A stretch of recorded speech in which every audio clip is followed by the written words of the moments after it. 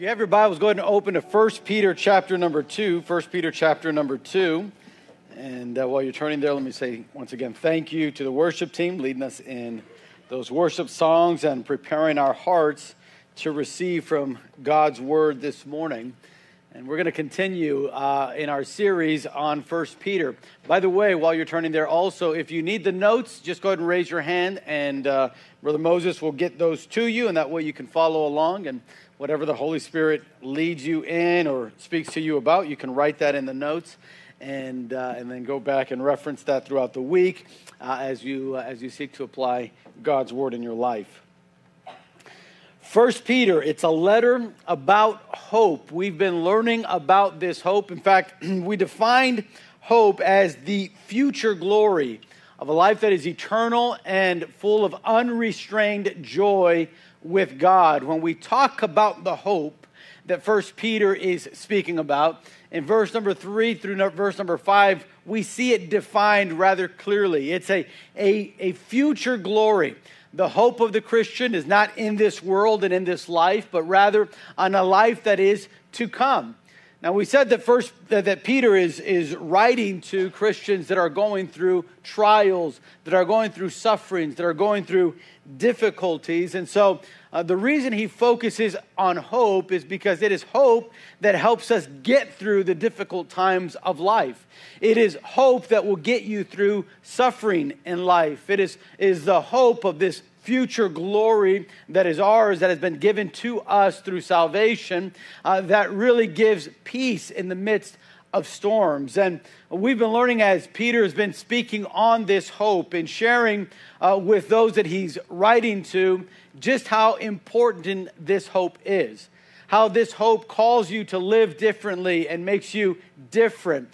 We've learned how hope has evidences of being real in our lives, and it is something that others can see in us. And hope is something that really is foundational for every Christian that wants to live the Christian life. We must think about our hope. We must meditate upon this hope. We must grab on to this hope. We must never let go of the hope that we have in Christ Jesus. And so Peter's writing about this. But in the life of every Christian, in the life of people, there are times where a moment comes along that kind of defines you. There's probably something in your life that you can think back on and maybe that you've done, and somebody's given you a nickname based on what you did, right? Maybe something that you did when you were in high school, maybe an experience that you had, or you did something and it kind of defined you, and now everybody that meets you from high school says, hey, weren't you the guy that, and tells you whatever that thing was. And there's moments in our lives like that where we are defined by something we did or something we said. When we get closer to, election time, that's always a big thing, right? This is what they said, this is what they stand for, and both sides are kind of using that against one another, and we try to take a moment to define someone. But that definition of what someone has defined us to be, or that definition that others think of us when they hear our name, doesn't always have to stay that way. In fact, you can redefine yourself in life. And many times people have had to do that. They've had to redefine who they are. We see this with businesses. Sometimes businesses are going bankrupt or something happens and they have to redefine themselves as a business, whether that means changing their logo or changing their colors or changing their mission statement. But they try to do something to redefine themselves. Anytime I think about this, I think of Alfred Nobel. If you know a little bit of the story of Alfred Nobel, he's the founder of the Nobel Prize winner or award. And the story says that his brother passed away a few years before he did. And in an obituary that he was reading in a French newspaper, the person writing the obituary thought it was Alfred Nobel. Alfred Nobel was the scientist that invented dynamite. And of course, we know the power of dynamite and what it can be used as to be destructive in different ways. And by this time in Alfred Noble's life, they were been using dynamite in warfare, and so it was known as a weapon that could be very destructive in war. And this newspaper columnist, writing the obituary, said of Alfred Noble, finally, the merchant of death is gone and away and out of this world. Upon reading that, because he was still alive, the columnist didn't know that it was his brother that passed away, not Alfred. He began to think about his legacy. He began to think about, is that really how I'm defined? Am I known as the merchant of death? Is that what mark I want to leave on this world? And he decided that's not what he wanted to be defined as. So in an effort to redefine his life, he started the Nobel Prize, a prize that is awarded to people that help in the furtherance of our society to better it in an effort to bring more peace to our world. And they have all these categories for the Nobel Prize, but that is the legacy that he wanted to leave. And most people, when they hear the name Alfred Nobel, they don't really think about dynamite now. They think about the Nobel Peace Prize. He was able to redefine himself. In this chapter, 1 Peter chapter 2, Peter kind of talks about that. Now, I'm going to back up because we're going to read and study verse 9 and 10 this morning, but I want to back up so that we can refresh our memory and follow his train of thought. If you go back to chapter 2, verse number 1, Peter's talking about that last evidence of someone that has the hope of salvation within them, the hope of future glory. And one of those evidences is that sincere craving for the word of God. In fact, notice what he writes. He says, wherefore laying aside all malice and all guile and hypocrisies and envies and all evil speakings, as newborn babes, desire the sincere milk of the word, that ye may grow thereby, if so be that ye have tasted that the Lord is gracious. So we know he's talking about those that have this hope will have a craving for the word of God. You'll desire it. Then as you go into verse number 4, he starts to speak about the spiritual house and the hope that we build upon through our connection with the church, to whom he says, coming, that is Jesus, as unto the living stone, disallowed indeed of men, but chosen of God and precious. Ye also as lively stones are built up as a spiritual house and holy priesthood to offer up spiritual sacrifices acceptable to God by Jesus Christ. Wherefore it is also contained in the scriptures, behold, I lay in Zion a chief cornerstone, elect and precious, and he that believeth on him shall not be confounded. Unto you therefore which believe he is precious, but unto them which be disobedient, the stone which the builders disallowed, the same is made the head of the corner, and a stone of stumbling and a rock of offense, even to them which stumble at the word, being disobedient, whereunto also they were appointed. So in this building that we are to build upon our faith, he talks about the church and how we are as lively stones, Jesus the living stone, the cornerstone, and we are built upon him because we have obeyed the truth. Now, what is involved in obeying the truth? Simply faith. Right? Faith is believing what Jesus said is the truth. Jesus said, I am the way, the truth, and the life. Jesus said, I give my life for you. Jesus gave his life on the cross to pay for our sins. So people that believe that, people that say, I've put my trust in Jesus, I've asked him to forgive me of my sins and to be my Savior, those have been now made lively stones, building up their faith because they've been obedient. But the disobedient, in verse number 7 and verse number 8, Peter says, they're not. They rejected the stone, which is Jesus. And that same stone that could have been used to build them up is going to be the same stone that now is going to judge them and crush them. And that's how he ends in verse number 8, saying, those that are disobedient will be appointed to judgment. And that stone that they've rejected, that they said we don't want any part of, we don't want his salvation, we don't want his truth, we don't want his life, will now be judged by that stone and crushed by it. So now we jump into verse number 9. And he changes gears a little bit. And notice what he writes in verse number 9. That's what we're going to study today. Verse 9 and 10. But ye. So now he's not talking about the disobedient. Now he's talking to the obedient again. But ye, these that are obedient, these are in Christ, these that have the hope. He says, but ye are a chosen generation, a royal priesthood, an holy nation, a peculiar people, that ye should show forth the praises of him who hath called you out of darkness into his marvelous light, which in time past were not a people, but are now the people of God, which had not obtained mercy, but now have obtained mercy. What is Peter talking about? He's talking about how our faith, or our hope identifies us. There's a hope that leaves evidences for others to see. But now he's talking to those obedient, and he's saying, look, your hope also identifies you. Your hope has redefined you. So this morning, I want to just share 3 identifying factors of our hope that change us. And number 1 is that our hope redefines us. It redefines us. Notice those that are obedient, verse number 9, but ye, different from those that are disobedient, but ye that are obedient. He says, we are chosen.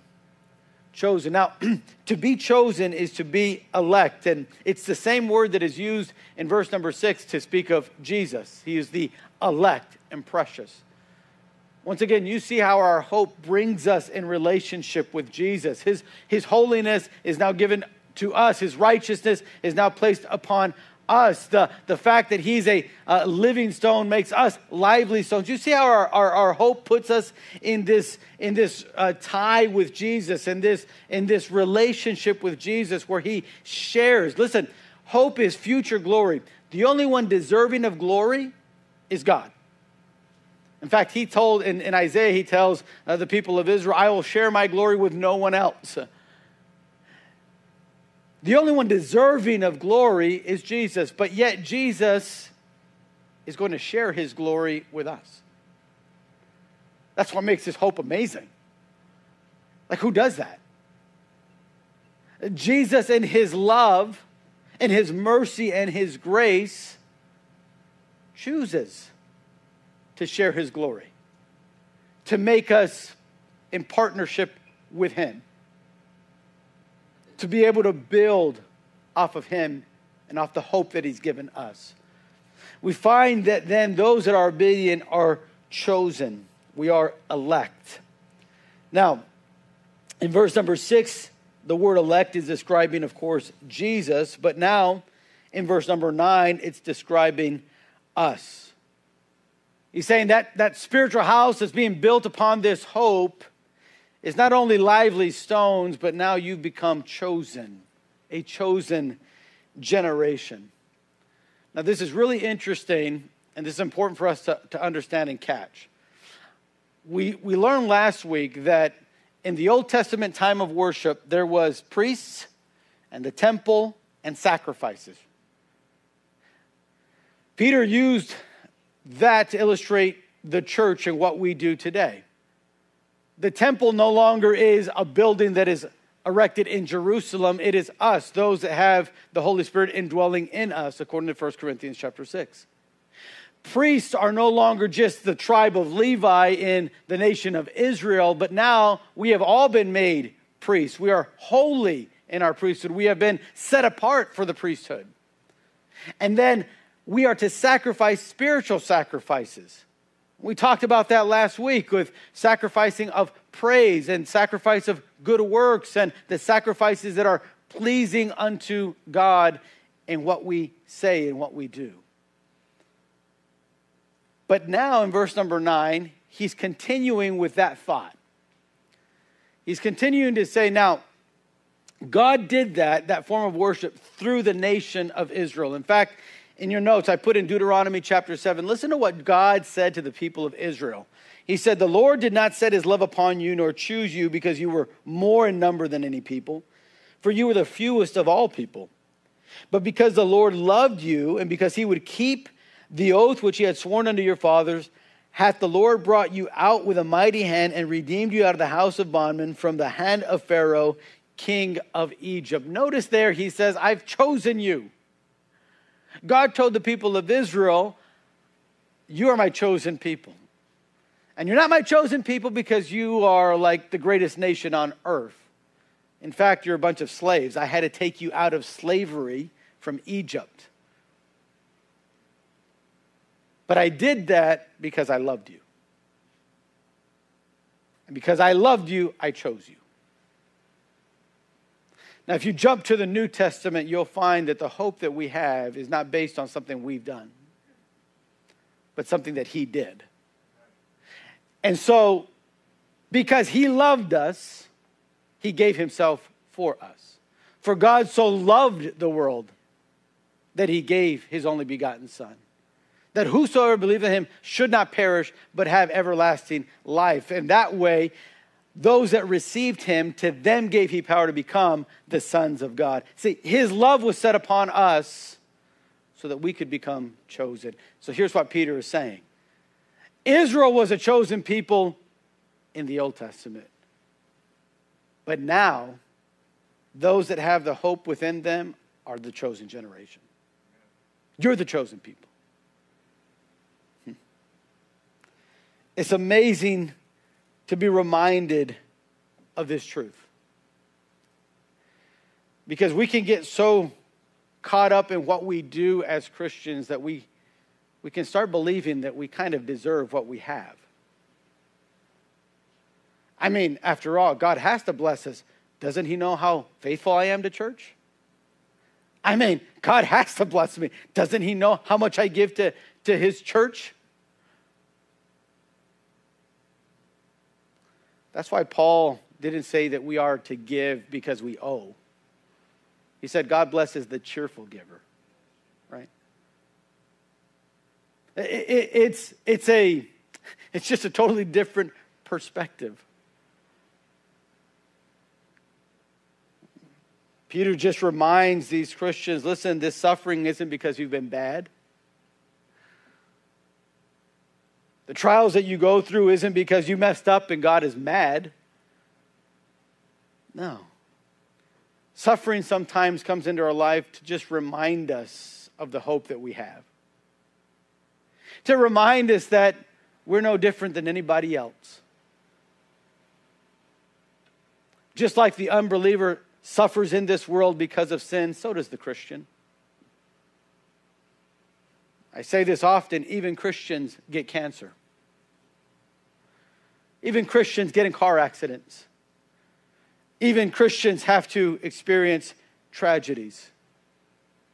Because the blessings we receive is not because of what we've done, it's because of what he's done. So going through suffering, that has nothing to do with how good we are, yet sometimes or how bad we are, sometimes we get that in our minds. Because we think good equals good things happening, almost like the idea of karma, right? You do good, I'm going to get good. I do bad, I'm going to get bad. No. That's not biblical. And all Peter is reminding them of, those that are going through suffering and difficulties, the hope that you have makes you a chosen generation. Because God loves you. Because of God's grace in your life. Because of God's mercy in your life. You know, the Israelites forgot this in the Old Testament. If you study their history, you find that they stopped worshiping God. In fact, they started worshiping every other god but the God of the Bible. You find that they stopped walking in his ways, and that's why the prophet Jeremiah said you should stop and ask for the old paths and walk in them. Those old paths, what he was talking about, there's a previous generation before you that was walking with God, that was worshiping God. Your ancestors used to do that, but you've gone so far away from it. They forgot that they were a chosen nation or a chosen people because God loved them. I would simply say to you and I this morning, let's not forget why we're a chosen people. The hope that we have was not earned, it was given. The hope that we have was not something that we had to buy or something we merited, but something that Jesus did on the cross because he loved us. So he says, you're a chosen generation. Then he says, a royal priesthood. In other words, we're royalty. Now this is the second time in like 5 verses that Peter talks about priests.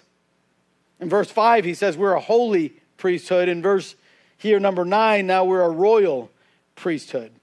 Now there's a subtle difference here. If you notice in verse number 5, he's talking about the work of the priest. It's a set apart work, giving spiritual sacrifices. You're a holy priesthood.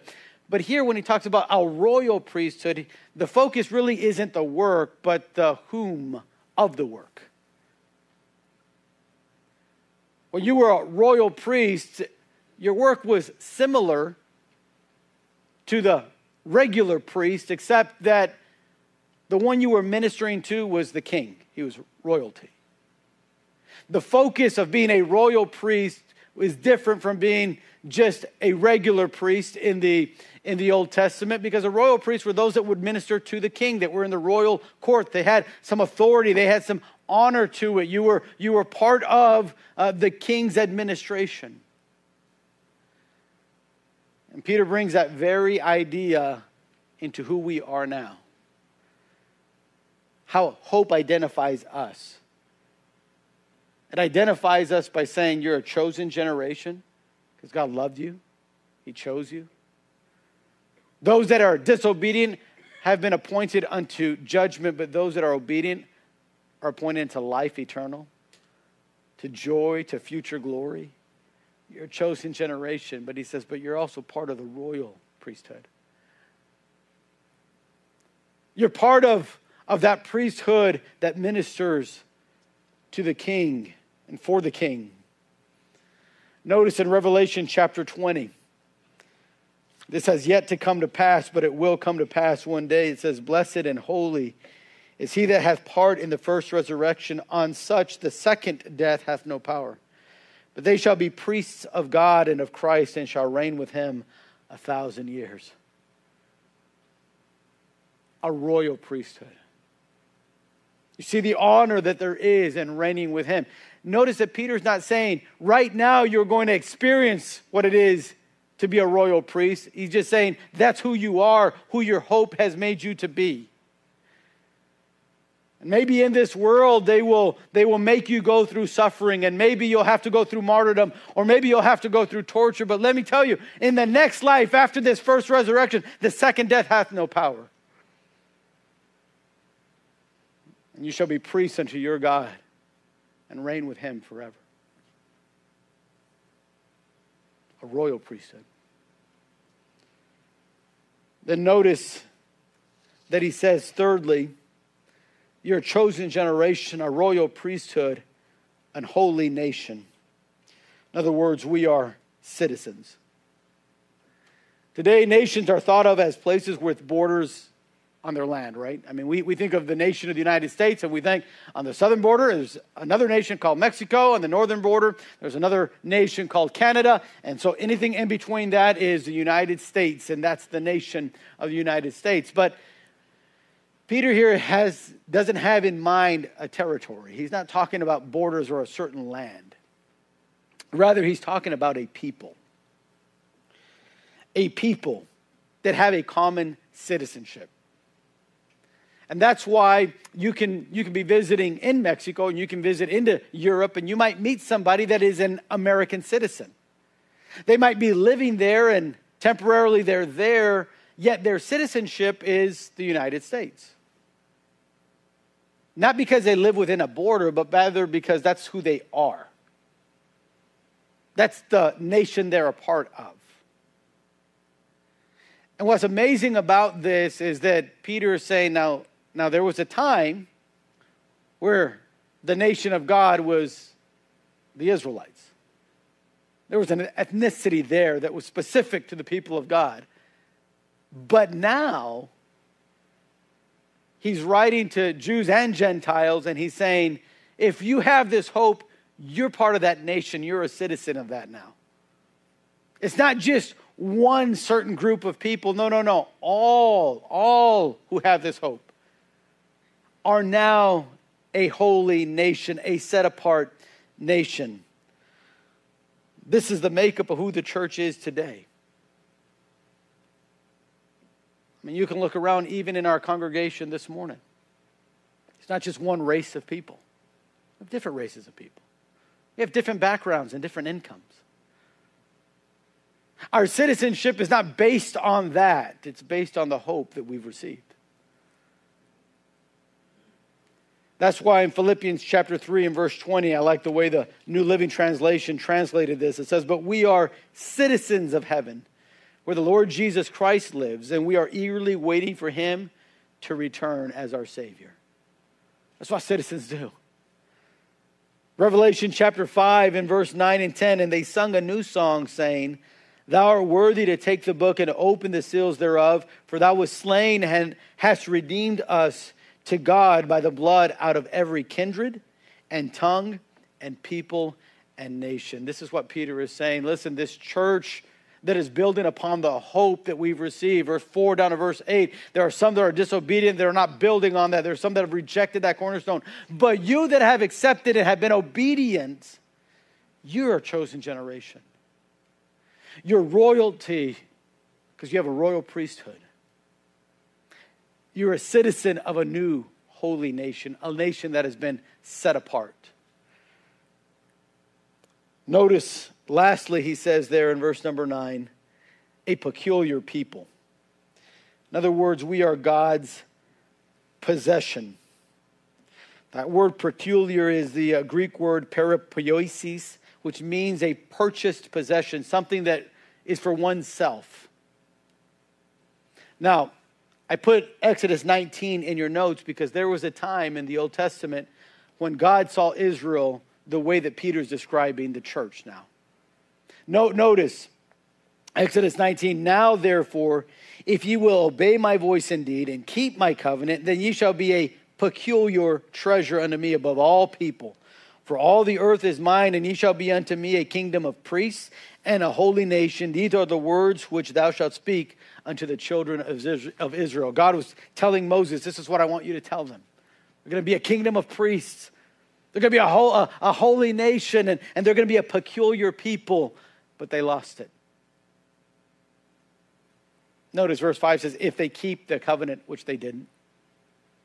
And even when the Messiah came, they rejected him. You can see that in John chapter 1, in fact.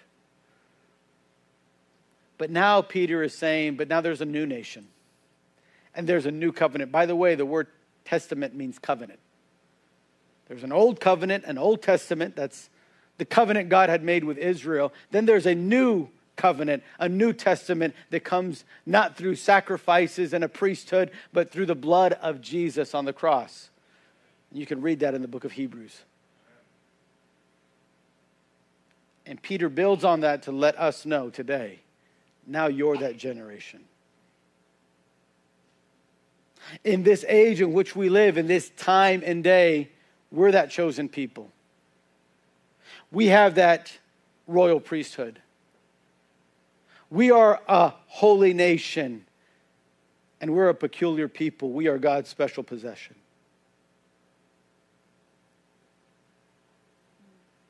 That's why one day he's coming back for us.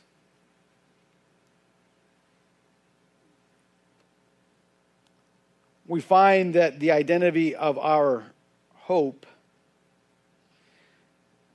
is made up of being chosen and royal, and a nation, and being peculiar. I think it's important for us to understand this as we read. That in the context of this passage, Peter's not just talking to an individual, but he's talking to lively stones. Those that have been put together and built upon the hope. In other words, he's talking to the church. If you want to read it this way, he's talking to Bethany Baptist Church. And you that are a member of this church, he's talking and telling you and me, this is what your hope has identified you as someone that's chosen and different. That you're royalty and a citizen of a nation that's beyond this nation and greater than this nation. You're God's special possession. Why is Peter saying all this? Why is he redefining who these people are that have believed? Well, some were coming from a Jewish background, out of Judaism, and they had to understand that, hey, it's no longer the people of Israel that is a chosen, but those that have part as of the living stone. Those that are building that spiritual house, those that have accepted that cornerstone that is Jesus Christ. You that are Jewish, you have to understand now those that are lively stones are the chosen generation. And to the Gentiles that are reading this, he's saying, listen, you're part of that. You don't have to be Israeli anymore or part of the nation of Israel to be a chosen people. You are a chosen people because you're a lively stone. Yeah, the kingdom of priests in the old covenant was Israel, but now you're the royal priesthood.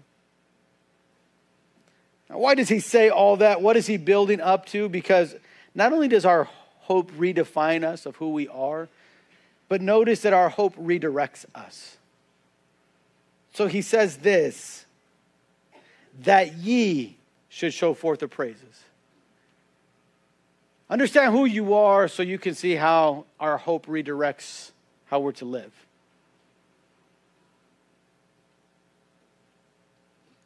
Notice he's talking about our purpose here.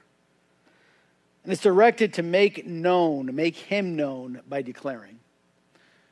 You can underline something that's two words in the English language, show forth, there at the end of verse number 9, but it's only one word in the Greek language.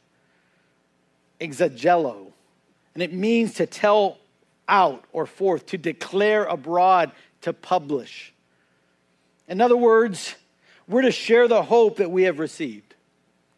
You that are chosen, you that are a royal priesthood, you that are a holy nation, a peculiar people, you're to declare that. That's why it always strikes me funny when I hear somebody that says, man, I'm a person, I believe in Jesus, I believe the Bible, but I don't like to talk about it much. It's something really, really personal to me. I think, huh? I don't like to talk too much about my faith. Politicians say that all the time. And I can tell you about 99% of the time it's because they have no faith.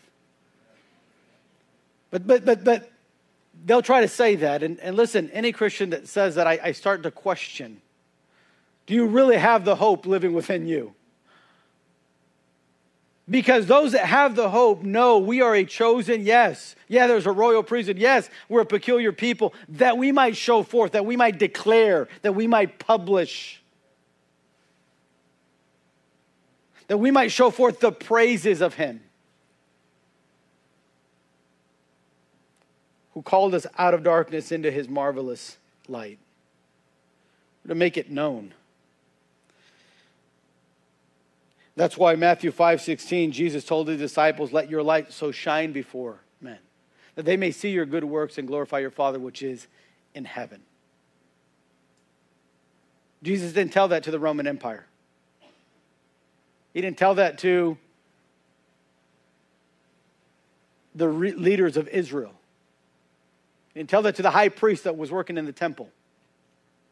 He told that to his followers. Let your light so shine. I'm sure Peter had some of that thought in his mind as he's writing to these Christians who are suffering. Many of them suffering for that very reason. Because they're letting their light shine. And he's telling them, listen, that's what peculiar people do. That's what a chosen generation does. It shows forth the praises of him who called us out of darkness. We're to make him known by declaring him. But there's a second truth connected with that, and that is that we are to make him known to those in darkness. We're to sing praises of him who called us out of darkness into his marvelous light. If we're declaring that to others, it's because others are in darkness and they need the light. If you read in the Gospel of John, there in the first chapter, in verse number 6, he says, there was a man sent from God whose name was John. The same came for a witness, to bear witness of the light, that all men through him might believe. That light is Jesus Christ. And John was there proclaiming Jesus. He was not that light, but was sent to bear witness of that light. That was the true light, which lighteth every man that cometh into the world. In other words, John was proclaiming, declaring to people that were in darkness who that light was. The Apostle John says of John the Baptist, he wasn't that light, but he declared and talked of that light. Peter is saying, if you have that hope, you are that light. Because you've come out of darkness into his marvelous light. So who you're declaring that to? To those that are still in darkness.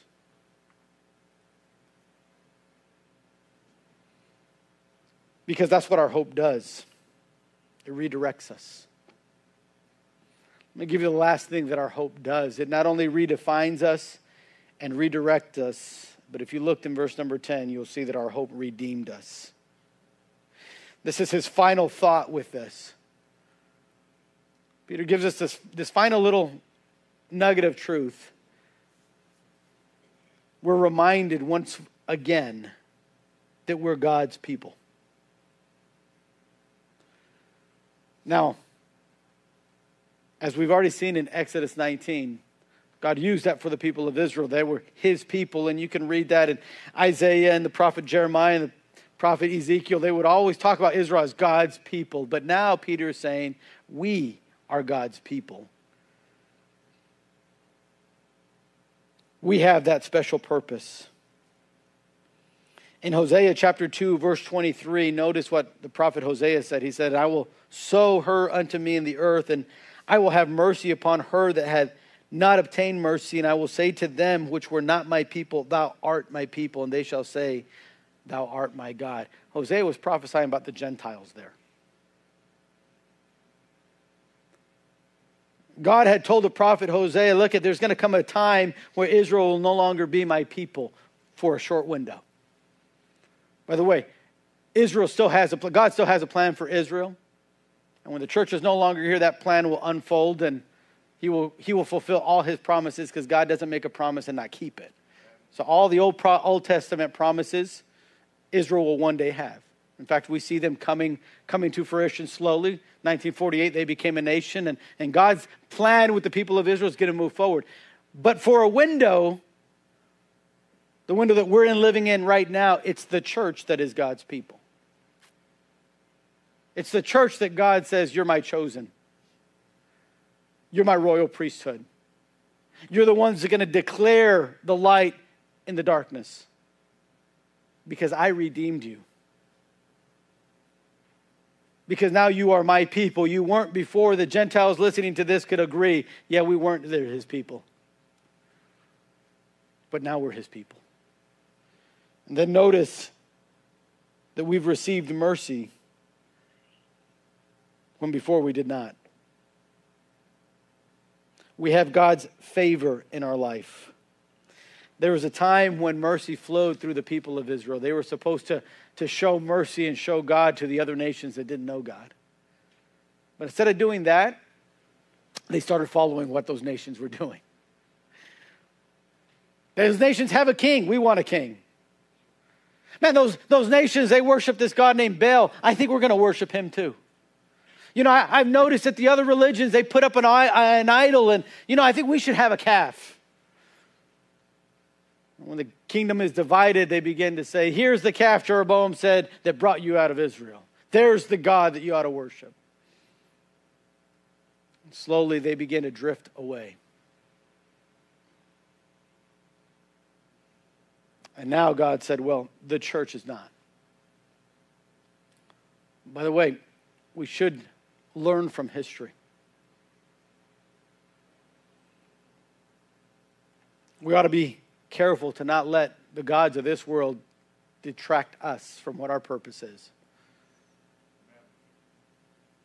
like the God of money or the God of fame or success.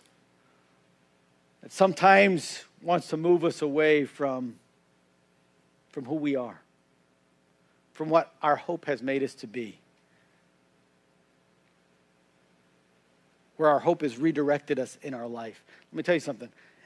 If you're not living for the next life, then you're wasting your life as a Christian. It's a waste. You're living for something that ain't going to matter in a million years. Heck, it won't even matter in 70 years. That's why I love the poem from C.T. Studd. Only one life will soon be passed. Only what's done for Christ will last. The hope has redeemed us.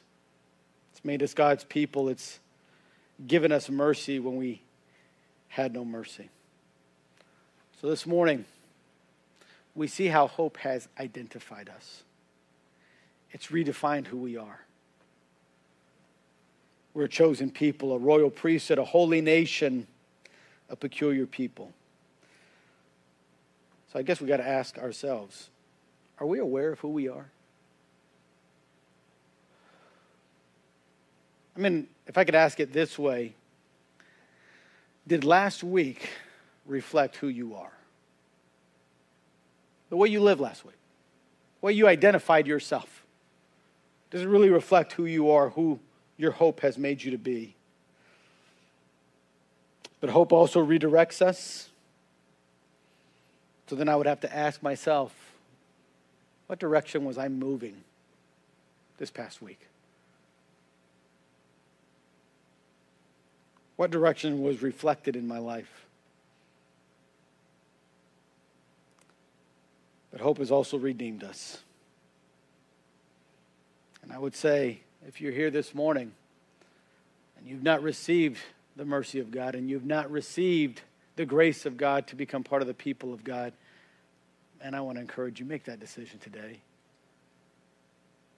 I'm telling you, there's no better nation that you want to be a part of.